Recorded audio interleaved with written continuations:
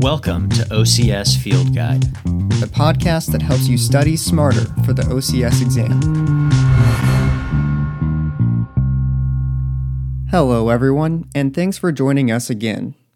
Today's episode will focus on providing an overview of how to distinguish between various forms of arthritis and inflammatory conditions. These are conditions that we see a lot of as physical therapists, and as direct access is increasing, we need to be proficient at distinguishing between these conditions.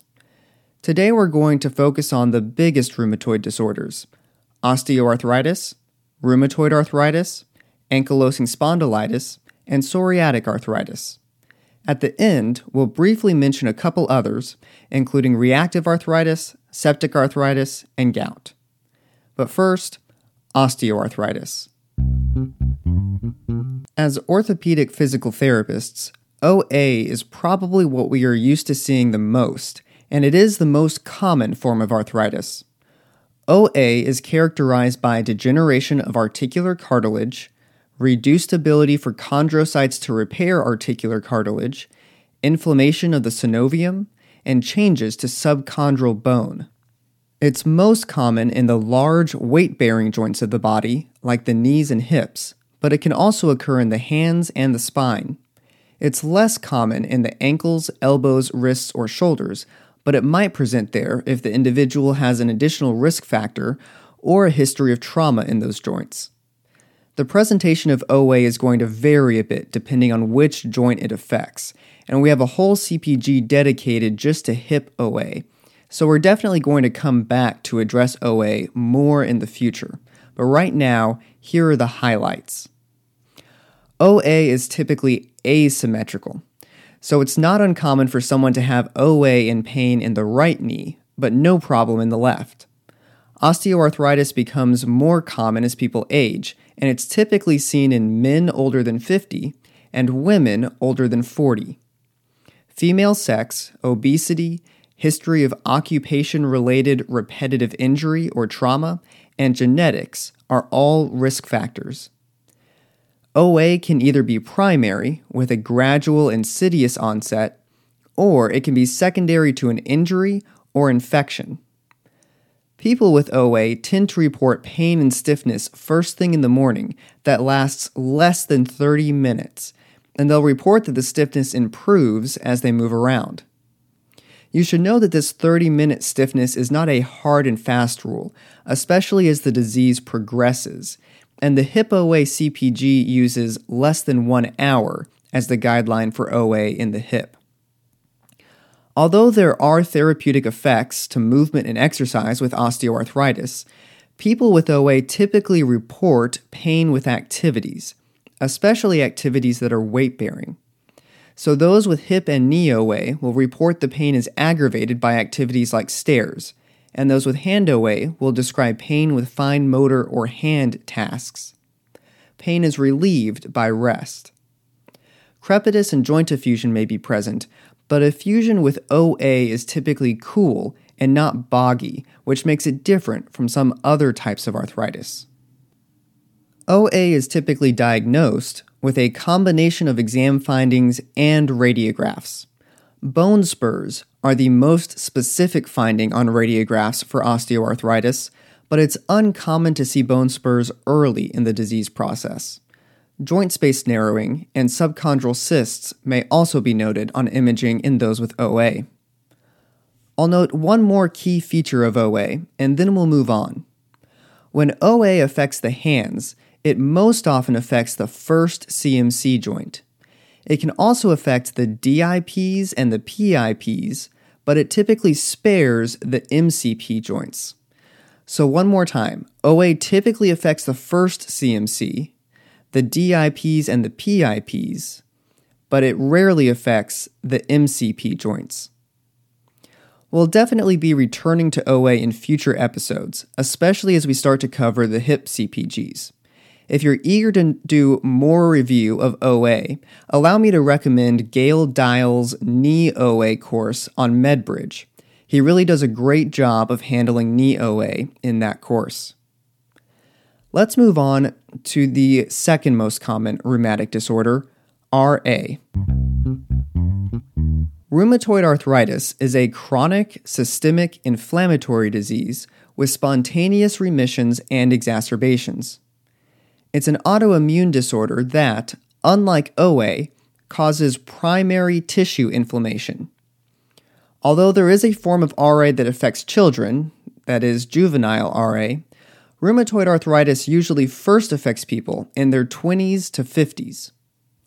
Women are affected 2 to 3 times as often as men. RA typically involves swelling of the small joints, especially in the hands and feet, but it can affect most joints in the body. The most frequently involved joints are the PIP and MCP joints of the hands, while the DIP joints are typically spared. Remember that this is different from OA, which affects the DIP but spares the MCP.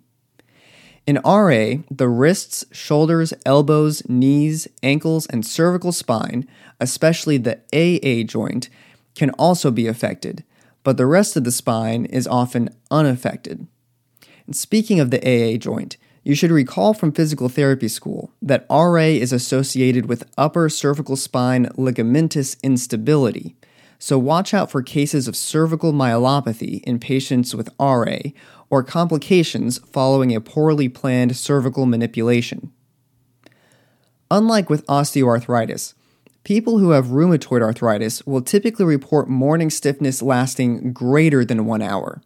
In fact, the stiffness might last for several hours after waking or after a period of being sedentary. Early on in the disease, complaints may be isolated to one or just a few joints, but RA almost always progresses to involve 5 or more joints. Early on, presentation may be asymmetrical, but it typically progresses to a symmetrical presentation. During RA flare-ups, individuals may have a low-grade fever of 99 or 100 degrees Fahrenheit. These flare-ups can also be associated with synovitis of the affected joints that presents with swelling and heat. Palpation of inflamed joints will often reveal spongy or doughy swelling, unlike the bony enlargement that's seen in OA. RA is also different from OA in that it involves multiple systems. Fatigue, malaise, and depression may commonly precede other symptoms of RA. Weight loss is common. Subcutaneous nodules occur in 20 to 30% of cases, usually on the extensor surfaces of the arms and elbows. RA may involve cardiac problems, including pericarditis and myocarditis. Atherosclerosis is the most common cardiac manifestation of RA, and it's the leading cause of death among RA patients. There are also several possible pulmonary manifestations, including pleurisy and pulmonary fibrosis. Dry eyes is another common complaint. About 10 to 15% of RA patients also develop Sjogren's syndrome. That's Sjogren, Sjogren's syndrome, which is an autoimmune disorder that affects exocrine glands, leading to a decrease in tear and saliva production.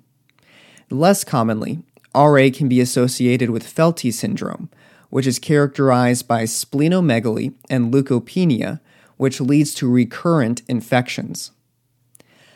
I know that's a lot of information, so I'll take a quick break to recap the highlights that make RA different from OA. RA is an autoimmune condition that involves primary tissue inflammation. Unlike OA, it typically starts with smaller joints, like the upper extremity joints, and is often symmetric in presentation. Often 5 or more joints are involved, and RA can affect most joints in the body, but tends to spare the DIP, distal interphalangeal joints, and the lumbar and thoracic spine. Patients report stiffness that lasts greater than 1 hour, and multiple systems can be involved, including the cardiac and respiratory systems. Like with OA, a diagnosis of rheumatoid arthritis is not made by a single lab test. 70 to 80% of patients with RA will have positive rheumatoid factor. A test for anti-CCP antibodies is actually more specific for RA than rheumatoid factor, though I personally see it less often. Rheumatologists may use other tests to aid in their diagnosis, but I would only expect positive rheumatoid factor or anti-CCP to possibly show up on the OCS exam. After all, we're physical therapists, not rheumatologists. And speaking of rheumatologists, let's quickly address medical management of RA. Typically, medical management will involve the use of disease-modifying anti-rheumatic drugs. The most commonly prescribed is methotrexate. NSAIDs may also be used for short-term pain relief. And that about covers rheumatoid arthritis. Let's move on to ankylosing spondylitis. Ankylosing spondylitis is a chronic inflammatory disease that primarily affects the axial skeleton. Individuals with AS are typically in their teens or 20s when symptoms first appear.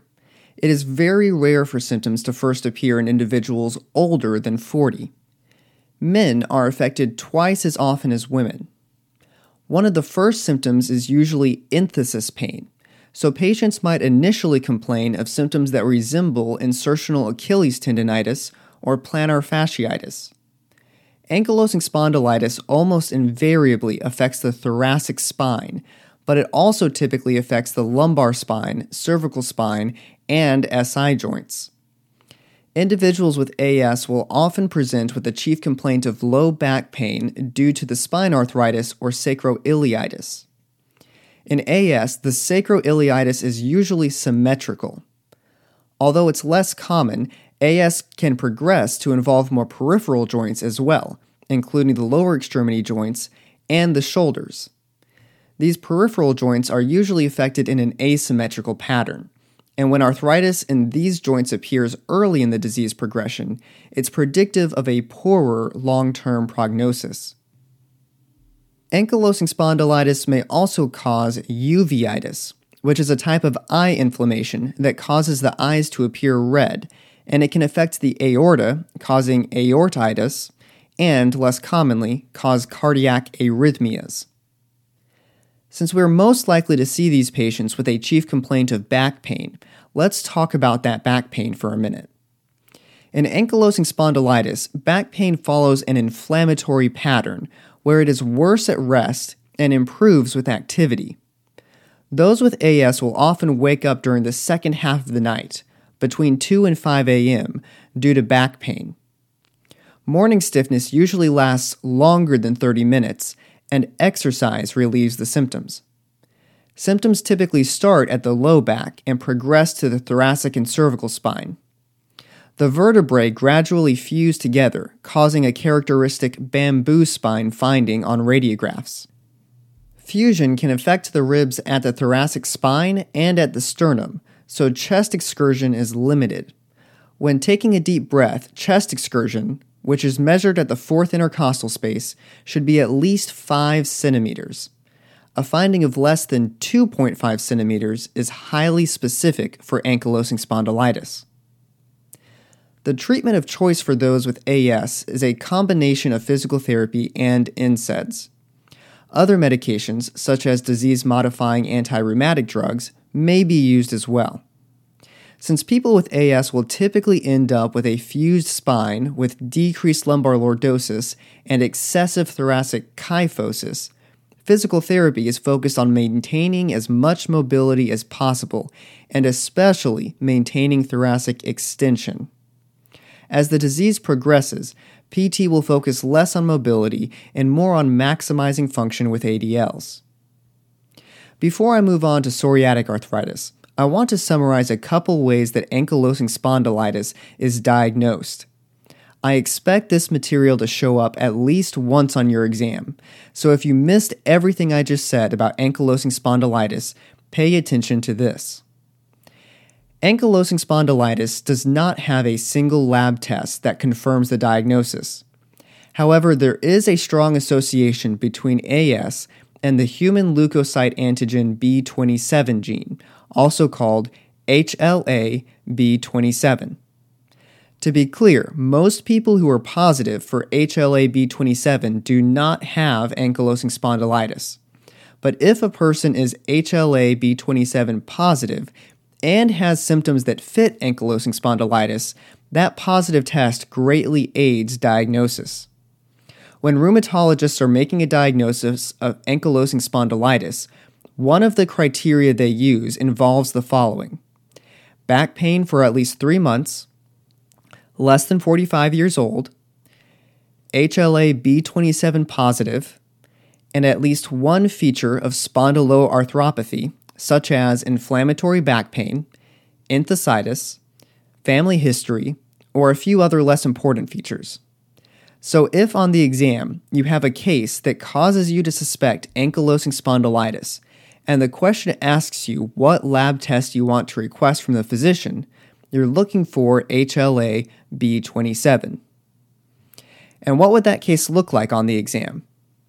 Well, we have 2 validated clinical prediction rules to help us recognize ankylosing spondylitis.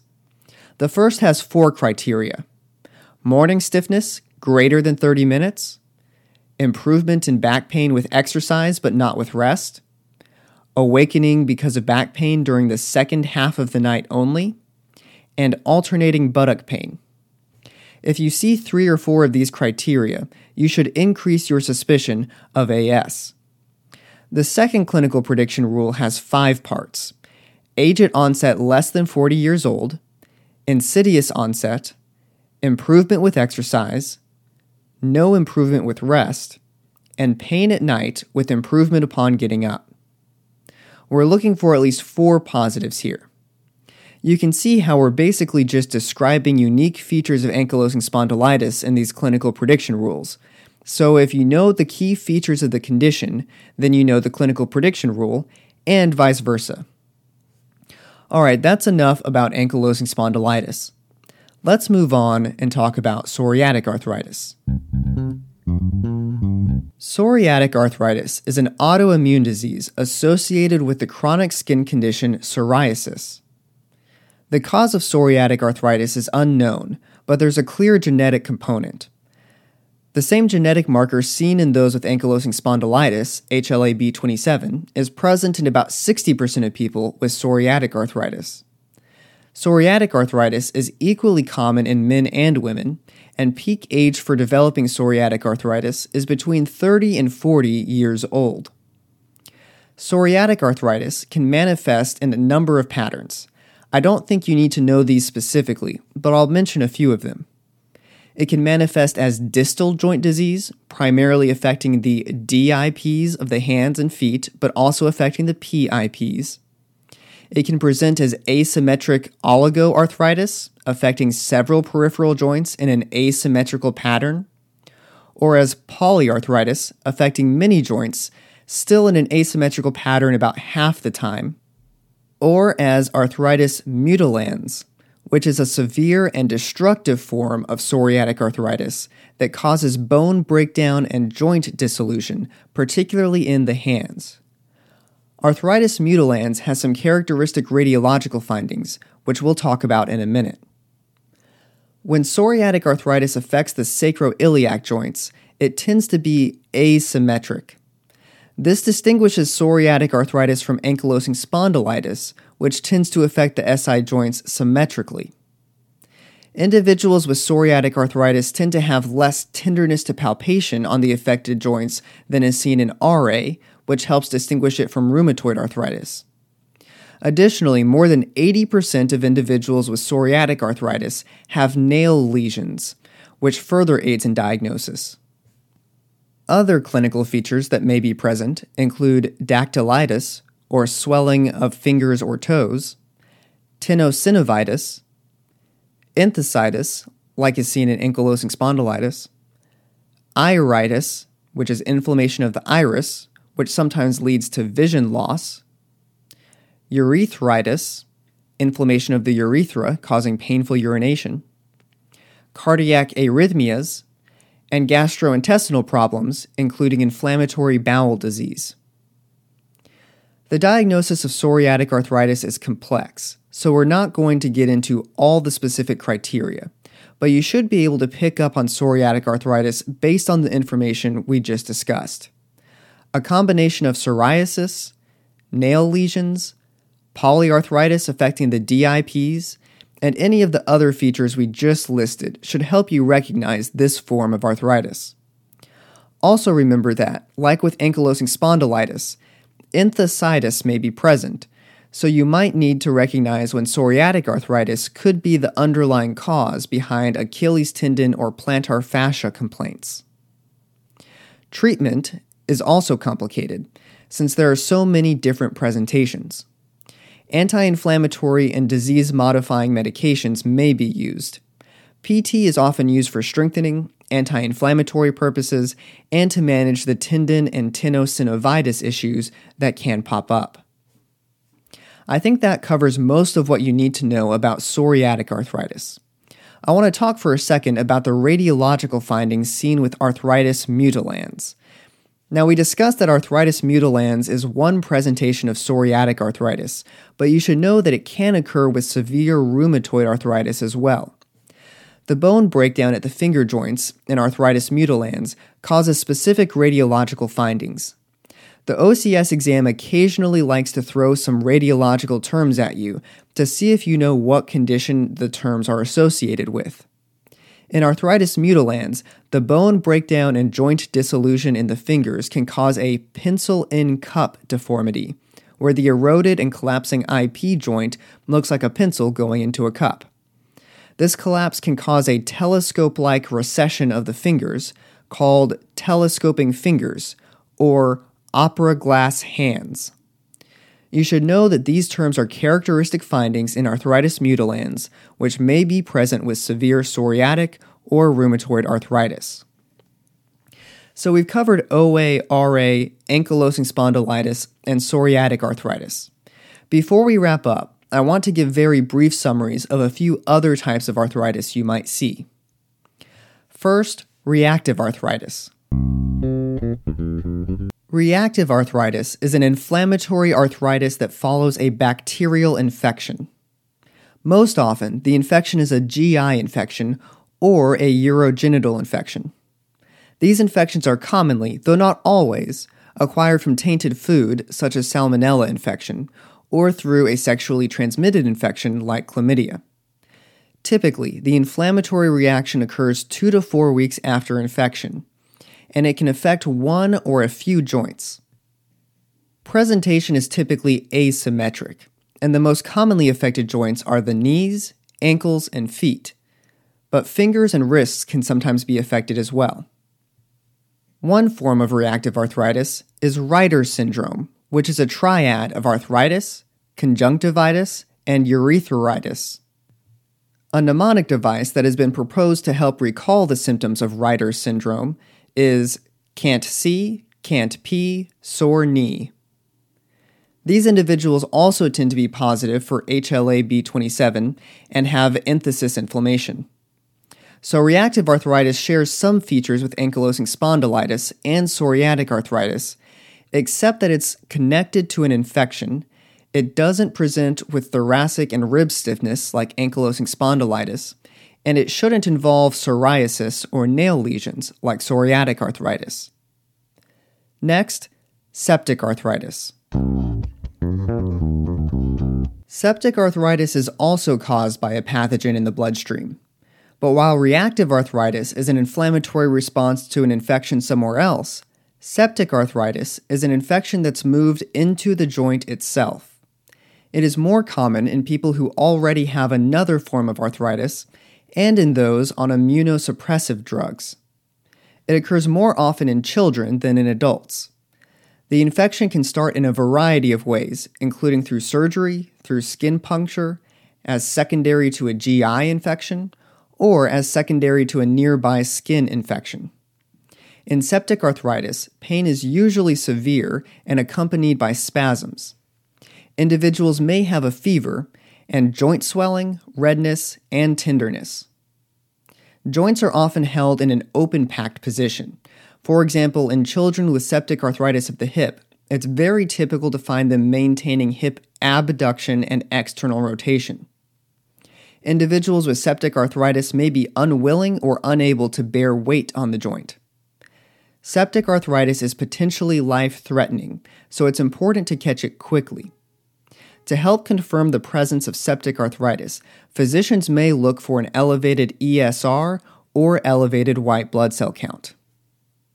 And finally, let's cover gout. Gout is possibly the oldest documented form of arthritis.